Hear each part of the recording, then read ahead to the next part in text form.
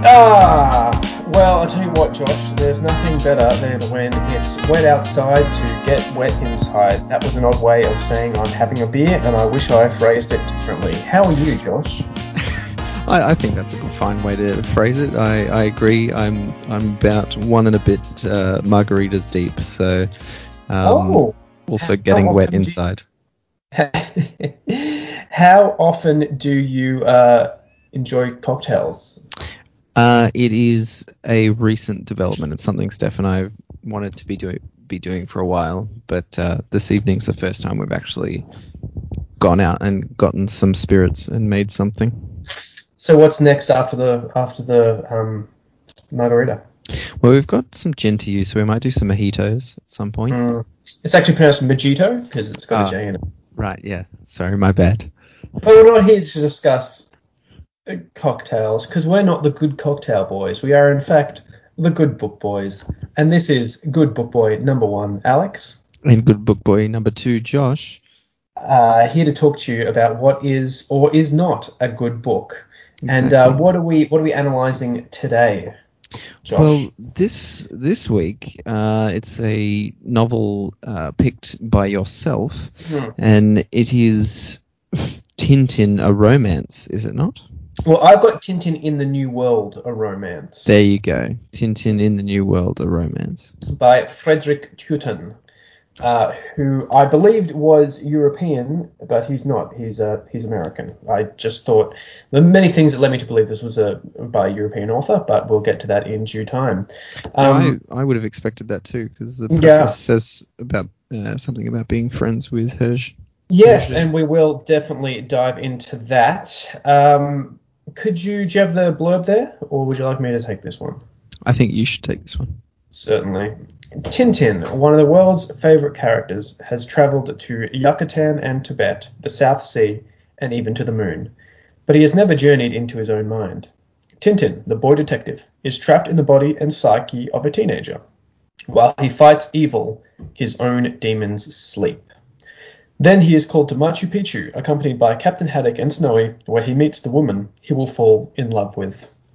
That is the premise for Tintin in the New World, a romance. Briefly, for the uninitiated, Tintin is a pre-existing character, a property. I've talked about Tintin before on this podcast, but essentially it's a series of comic albums.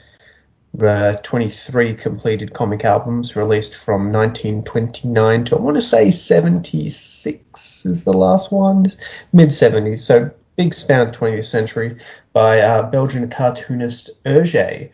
And it's sort of an adventure series, aimed at children, primarily aimed at children. The titular character, Tintin, doesn't age at all. He's stays this sort of, it's ambiguous what his origins and what his age is, but young teenager, it's sort of assumed, on the cusp of adulthood, you could say, and he stays the same age throughout, even though the world around him is changing. The adventures deal with proto-fascists to communist dictatorships in third world countries, big span of the 20th century, but he essentially remains the same.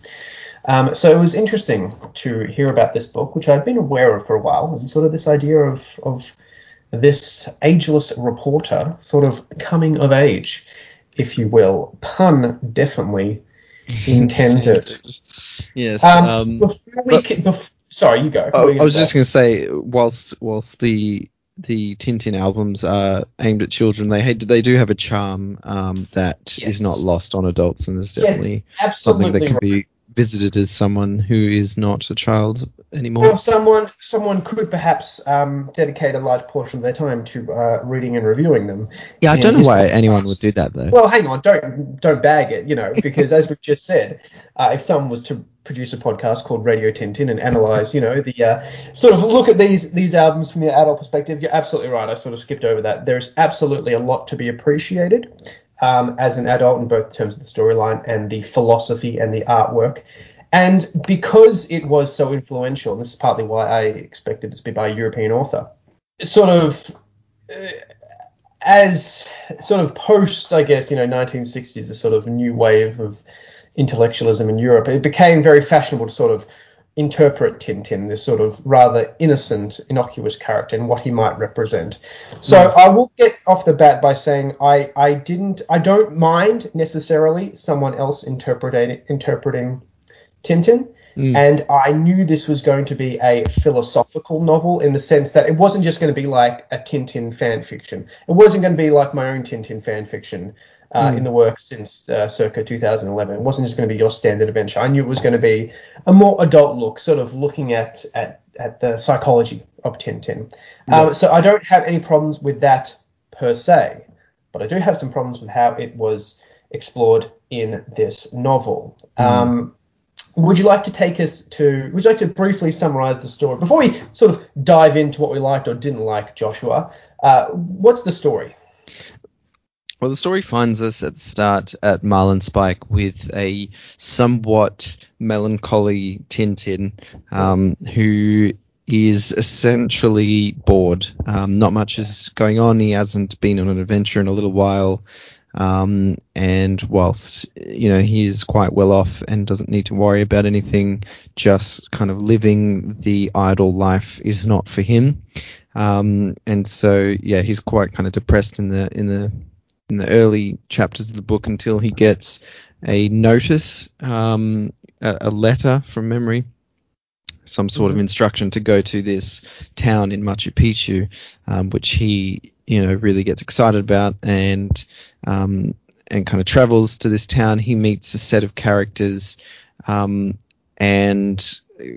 kind of follows the discussions among these sets of characters. There's a extended dream sequence. He meets the woman that's mentioned in the back, on the cover, and kind of has some internal mental awakenings, turmoil, and that's the some thrust of the novel is really that. I mean, not much else kind of occurs. There's not any of the traditional Tintin activity or fare. No, it's definitely not a Tintin adventure. You'd think Machu Picchu, exciting. There's going to be a set of pirates that want to steal Machu Picchu or something. Well, no, it's not Machu Picchu that's being stolen, but Tintin's heart just might be. Now, I didn't know this until I looked it up afterwards. The characters that Tintin meets are from a novel, a 1924 novel by German novelist Thomas Mann called The Magic Mountain. Were you aware of this? I was not aware of this, and this is a novel that I've been wanting to read for ages and haven't tracked down yet. So there you go. Well, you got more reason to do it now. So, which I believe I incidentally know from cursory looking up, researching this book, is that it is also itself a coming of age novel in the same sense that I guess this one is as well. So I didn't know that at all. I don't know how my interpretation might have been different, but I was obviously with the title Tintin: The New World and my love of Tintin, I was after everything else was secondary besides the Tintin. Josh, I'm a bit confused about how I go about explaining how much this novel sucked. I'm glad that you've said that off the bat because I really had the same feeling, and I was interested to see how you felt about it, given that you're kind of a bit further into the pool of Tintin and a little bit more committed to the whole niche. But I agree. I think blanketly the novel is just super rough. What do you mean by rough? Because I will say it's very prosy, and I think you have a greater appreciation for prose than I do. Did you appreciate the long conversations that Tintin listens to and does not partake in for most of the novel?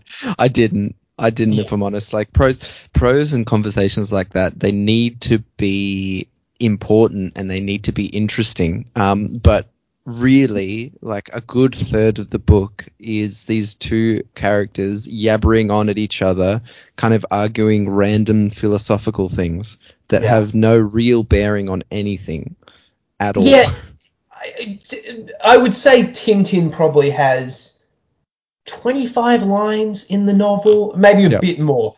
But the bulk of the talking is not done by Tintin. No, it's done by, what are they, Settembrini and Naphtha? Is that the two? Yep. Yeah. They're the two that are constantly arguing. Two of this sort of party of travellers that Tintin and Haddock and Snowy join. It was a very interesting choice to not have, I guess, Tintin more involved in these conversations. And it's not like, again, if they had been having these conversations and then the author shows how Tintin reacts to them as this naive character, that's what I sort of thought we were getting. This very naive character, this very innocent character, this timeless character, being thrust into this very complicated world and seeing how he responds to that. One of the biggest problems I had is Tintin, particularly in how he speaks. He speaks exactly like all of the other characters. It doesn't sound like Tintin. And I thought, okay, maybe they've lost something in translation. No, this is written in English, first of all. Tintin is hardly recognizable as Tintin. Yeah, I'd 100% agree with that. I was going to say that, you know, the Tintin in this novel is actually super dislikable and is, I agree also, just not recognizable with the, you know, the Tintin of the comic books. And I think, you know, there's two ways to talk about this novel. If you took away everything Tintin, right, renamed all the characters, had it nothing to do with Tintin, it would still be a terrible book. That's what I was thinking. And then you add the Tintin stuff back in. But it's almost worse because you haven't done service to the character. Exactly, and then you're just kind of trashing on the actual, you know, the beloved characters of Tintin. So it's just such a strange. I was bewildered the whole time I was reading this novel. I was bewildered. A, how did this come into existence just in its own right? B, how did the estate of Tintin allow this to be written and still be proliferated? Can I offer my suggestion? Yeah.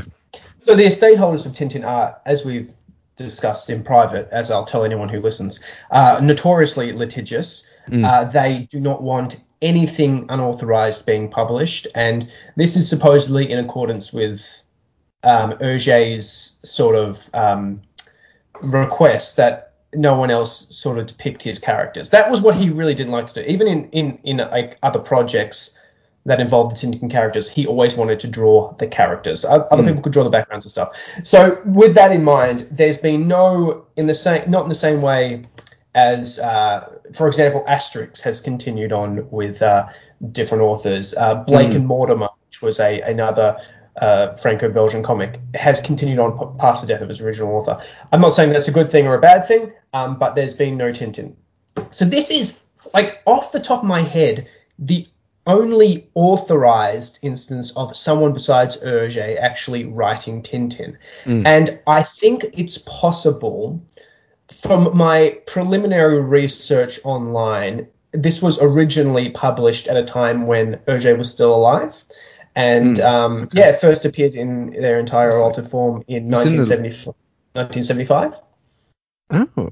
Yeah, according to my maybe that's right. For some reason in my head I had like the mid to late 90s, but and I think it's entirely possible. This is at a time when Hergé wasn't writing the stories, so he'd sort of got bored of writing the Tintin stories. He was more interested, and this is not insult or saying it in a cynical way, he was more interested in, I guess, securing the legacy of the Tintin character. And this is at a time when all those intellectuals were, reevaluating Tintin. Andy Warhol drew Hergé, and he said what an inspiration Tintin was. It was sort of Tintin was sort of viewed post fact. So I think this is probably at a time Hergé became. This is my theory. Hergé became aware of this at a time when he was trying to further the legacy of the character, and he thought, there's any interpretation is good. If they're talking about Tintin, that's fine. And he probably gave it his blessing, which is why it's able to be still published. Yeah, okay. So that's why I think it is. But it's very disappointing that you'd have to think how many authors would love to write a Tintin story. You know, even if not necessarily an album, write a Tintin novel. Just like how much they'd love to have that chance. And the only thing that gets authorized is this thing, which I think does a greater disservice to the character than any fan art, which is so vehemently chased down. I think this does a much greater disservice. That's my theory for how it was made. Yeah. Okay. Was there anything you liked about this? Not really. Every chapter I was just kind of like annoyed with what was going on. We've spoken about how Tintin's unrecognizable. Haddock was just like irrelevant. Haddock's just barely there. He was just there for the sake of saying his name. Yeah. They tried to give Snowy a consciousness, but is in the same vein as Tintin. It was just not right. That is probably one of the few bright spots I found in this was Snowy's inner monologue. For some reason, I didn't mind Snowy the dog speaking properly and pretentiously, because he's a dog. That's kind of funny. I was more annoyed. I think I actually got Snowy's character quite well, and it's quite interesting to see these inner thoughts of dog. But I hated when Tintin was talking. Yeah, I guess all of it was fine except for when Tintin was talking about banging other dogs. I thought, just like, what the frick? My God, yeah. Oh my God, listeners, have you ever thought, hey, what if Tintin and Snowy talk about how much they want to blistering barnacles their respective females of their species? Well, if you have, you're in luck, because there's a scene towards the end where they just have that conversation. And like, I don't want to be. I like to stick to the idea that like art is art. It can be whatever. I don't like to moralize about art, because just because it affronts you doesn't mean it's immoral or anything. But on a personal level, like the idea of Tintin, especially as he's depicted, I think he's said to be 12 at the start, isn't that right? Yeah, I think so. Yeah. Which is, so first of all, that's younger than I would consider Tintin, but fair enough. That's probably the age boys start going through puberty. Fair enough. I don't want to see that Tintin. Oh no, not that I don't want to see it. It made me uncomfortable to see that Tintin in a sex scene, which is not gratuitous. It doesn't like linger on it, but like, yeah, I don't know. I think you've got to build up to that a bit more, or explain it a different way. It was just weird. And again, I don't want to say that like I'm opposed to an adult take on Tintin, but you've got to do it right. Yeah, this is what I was about to say, is that like it just needed to be done so much better. Like I'm all for an adult interpretation and like a coming of age of characters like Tintin.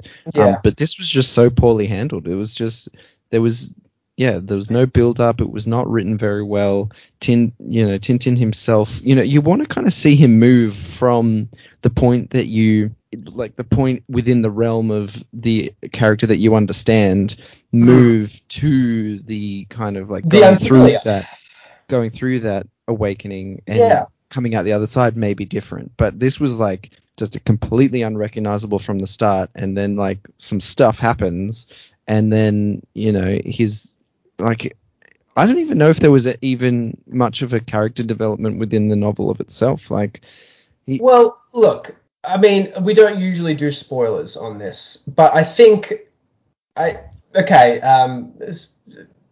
don't listen if you don't want to hear what happens in this story. It's not really like a major plot event, because it's really quite random. But Tintin gets his heart broken by this woman, and then is contemplating suicide. Then, the blistering barnacles Earth talks to him, the ground talks him away from suicide. And then what happens? Oh, that's right. He becomes a mythical Incan demigod and protects the natives of South America until he achieves his purpose and dies. Yeah. Josh, what the blistering barnacles part of that sentence describes the Tintin that you or I know or love? What the hell was that? I imagine the idea was that because it was written at a time after Tintin was, actively being written about, it was kind of maybe supposed to be like he's had all these adventures, he goes through this awakening, and then he finds his final calling, and this is like the end of Tintin. I imagine that's what it was supposed to be. It was supposed to be this like circular ending of an era type thing. Okay, like he finds his final mission, his final purpose? Yes, something like that. See, and that's interesting, especially since how the character originated in real life as sort of this very right-wing colonial character. And it would be really interesting to have maybe a commentary on how he goes from this at the start of his inception to what he is at the end of this novel, which is defending the, oppressed peoples of South America.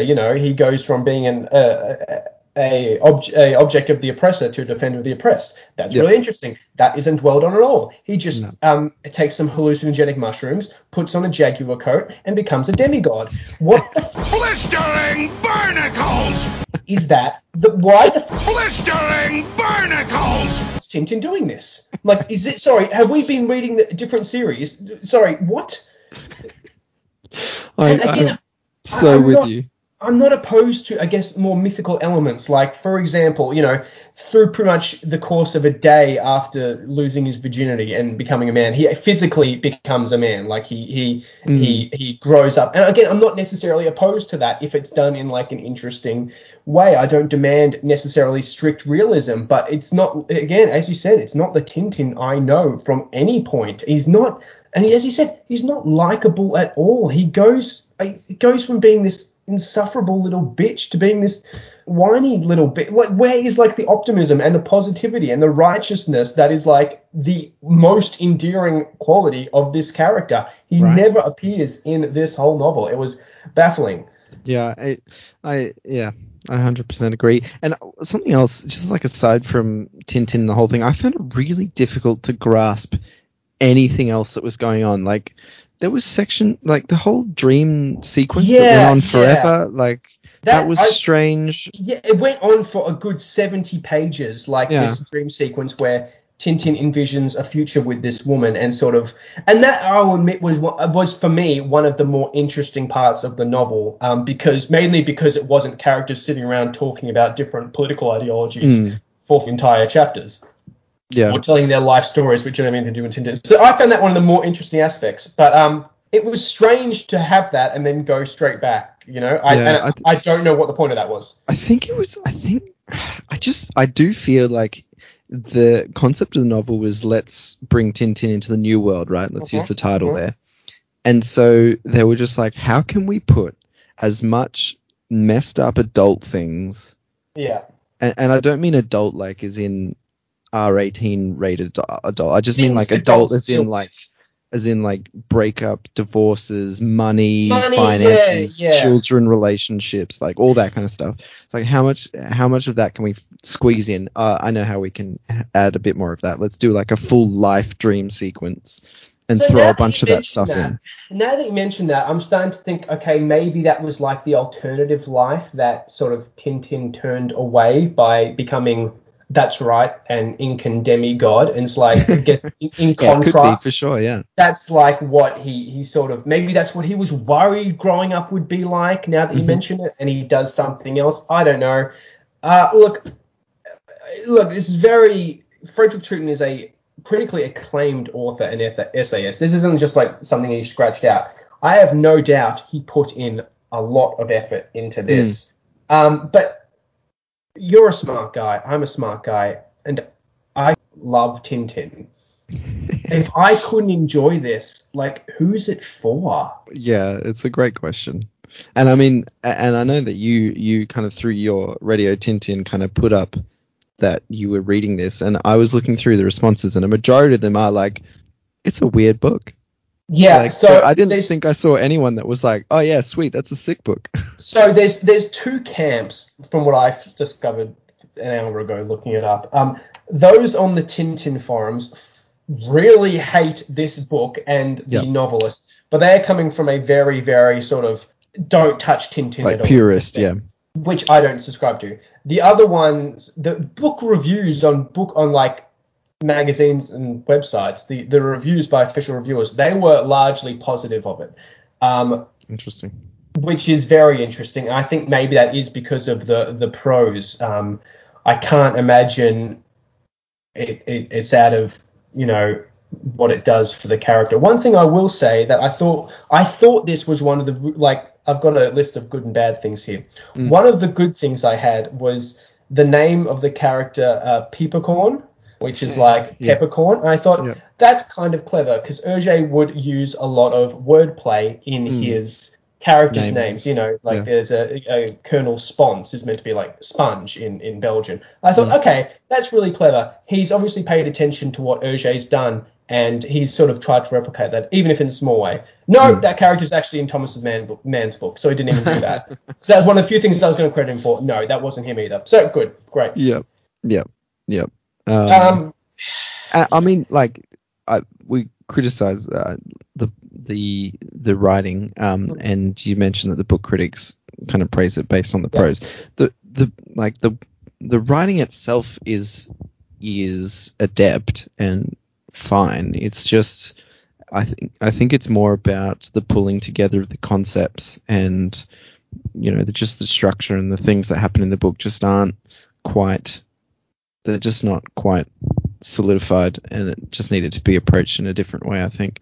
Absolutely.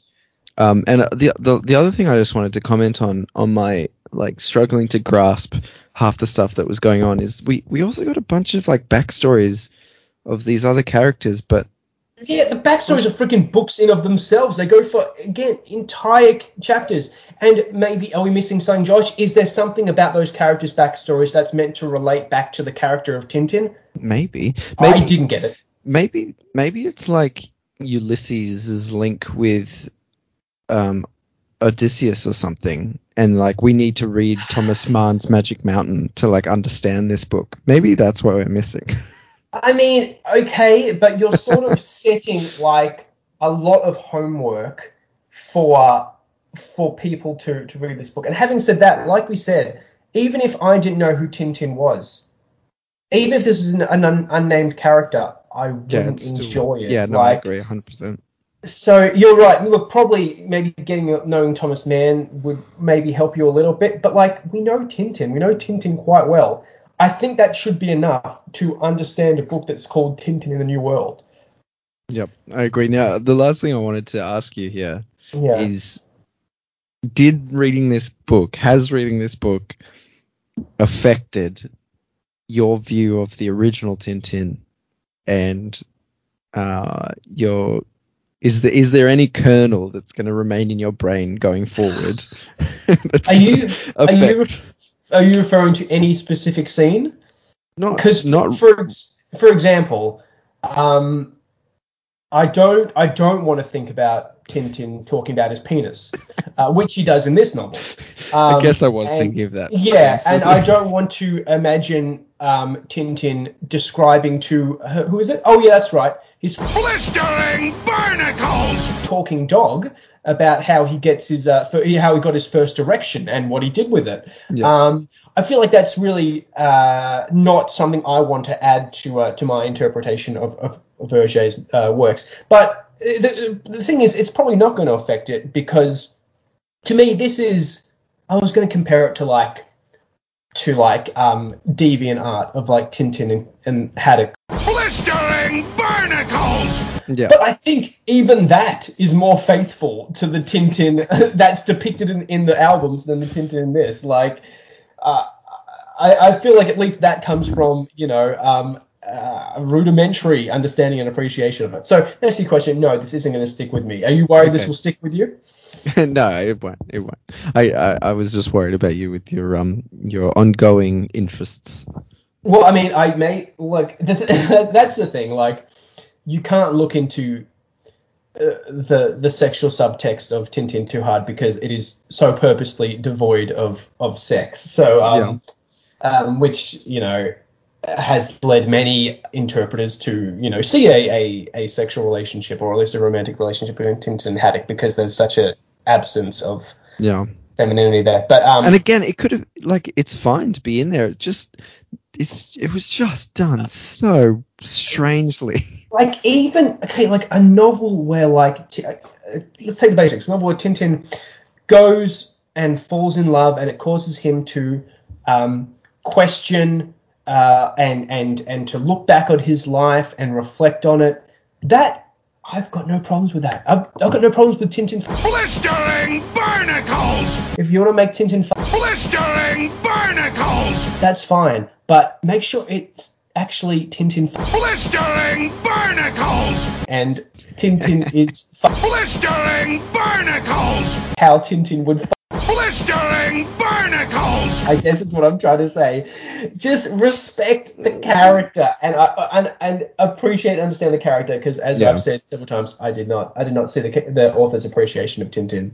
Yeah, and just reiterating again, nothing that is the original Tintin was present. Like pretty much every action that this Tintin took had nothing that the original Tintin would in common, and I just think, Well, there is that scene. Sorry, you go. I was just saying, like, the woman he falls in love with is essentially a prostitute.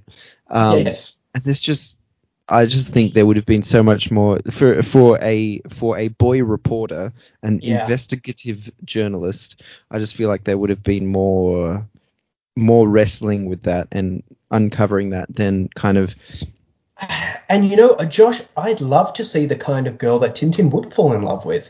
Like, I'd love to see, the woman who makes, Tintin grow up, essentially. I think that's a really good idea. That's great. But you're right. I could not see the Tintin that I know falling in love with this woman that we've talked about. Couldn't see it at all.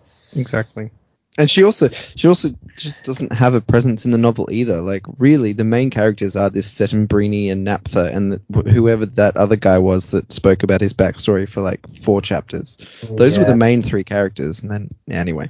And again, not to belabor the point, we're not getting much of... During these big winded conversations, Tintin says like 1 or 2 lines. He barely says anything. It's not like we get...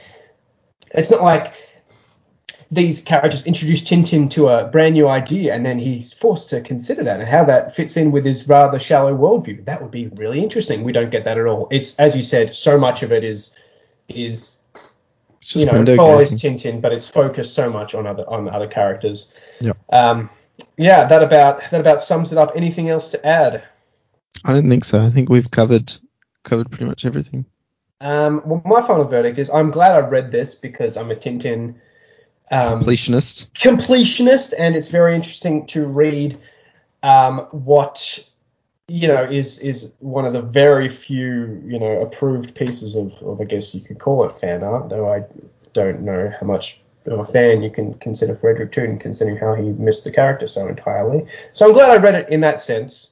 The end of it, however, is, I think, for anyone who's not a Tintin completionist, this is a grotesque waste of your time to read.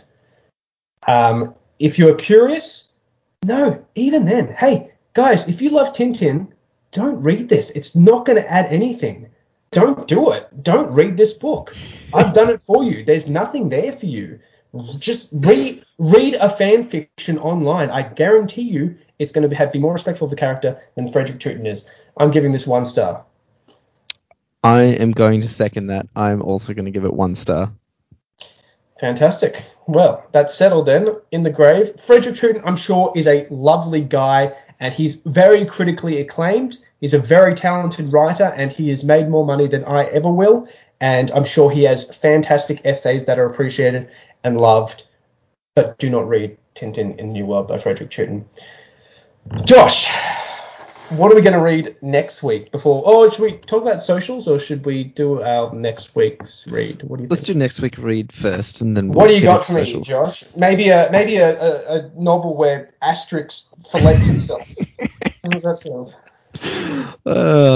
If I could find it, I would suggest it. But I think because we kind of did a Tintin reimagined, that I might, even though this was somewhat of a failure, I think let's continue with the reimagining thought, because this is a novel that I've been meaning to read for a while, and I am suggesting that we read Hamnet by Maggie O'Farrell. Okay, now describe what this novel is to me. So Hamnet is essentially talking about Shakespeare and his son that passed away, but I believe that in real life. But I believe the book is I can't remember if it's an alternative history in the sense that he doesn't pass away, or if it's just a kind of a peek at what life would have been post that event for Shakespeare and his family. Well, that sounds very, very interesting. And I look forward to reading Hamnet. Oh, it's only published last year, so very recent. Yeah, very recent, yeah. I look forward to reading it, and judging by the very short entry on Wikipedia, it's been nominated for a number of prizes. So fingers crossed that is one for the good. Should hopefully get us back on the track with the Good Book Boys. Yeah. Which that's what we are. Yeah. Where can we find you, Jazzman? You can find me at Hot Cup of Jazz. I am posting and mostly doing stories, and you can also find me at 98.7 RPPFM on Wednesday nights, 8 till 10 I p.m. listened to you last. Yes, you did. Week. Yes, and I feel like that shouldn't be a difficult thing. So make sure you do send me a message like you did last time and remind me, because the app is very easy to use, and you can just have it on in the background and listen to Jazz and Josh. And what more does a man need in this day and age? Exactly. Not very much. Where can we find you? You can find me. My Instagram is laterature_. That's LATERATURE_. Or if you'd like to hear me talk more about Tintin in a more scripted and more positive manner, I promise not all my dealings with the franchise are 1 star. Most of them are significantly more stars than that. You can follow my Instagram, tintin.podcast, or listen to my podcast, Radio Tintin, available on all good podcast apps, upon which you may be hearing this, because I think we'll release this on the Good Book Boys podcast and also on the Radio Tintin podcast, because Josh, content is content, and may we all feast upon it. Exactly. What else have you been reading? What else have I been reading? Great question. Let me take a quick look at Laterature_,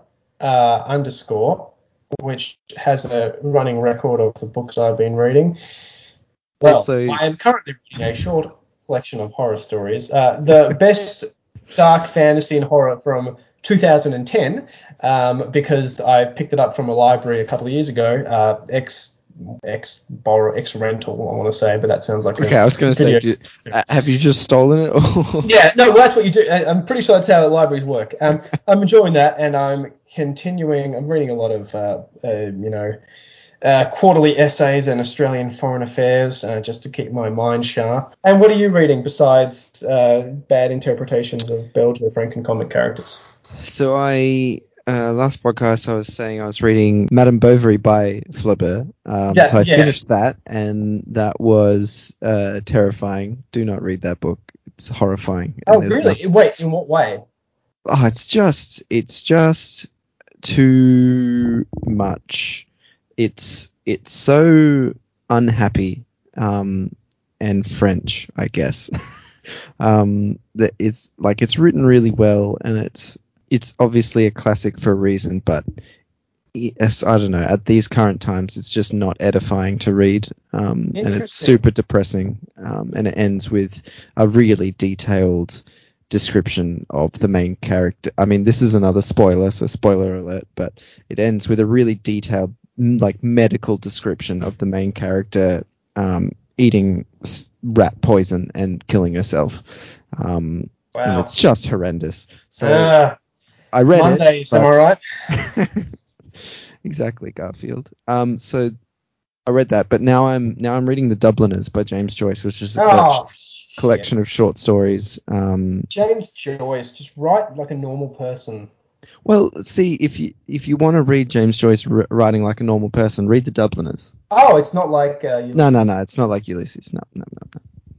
It's a collection of short stories, kind of about obviously people of Dublin at the time that he was alive, which is early 1900s. Really well written, really interesting takes. I mean, often also kind of sad stories, sad outlooks, but it's kind of it's realistic, and it's really well written and easy to so I'm enjoying it. Yeah, easy to read. You can read a story in a sitting easily, 2 stories even. So I'm enjoying that, and I'll move on from there to Middlemarch once I finish that. So we'll potentially hear what I think of that in the next podcast. Well, in the meantime, I'm excited to crack into Hamnet. I'm excited to understand the relation to the name Hamlet, and if that was an inspiration for the son or vice versa. It wouldn't be it wouldn't be. From memory, I think it's interchangeable. I think Hamnet and Hamlet are interchangeable back then. Well, that's a bit silly, and I'm glad they stopped doing that, because you can't just interchange letters and expect people to understand. What? You wouldn't be happy if I called you Annex? I would not. I'd be like, you're mispronouncing my name. There's an L there. As you can see, it's a different letter, therefore it has a different sound.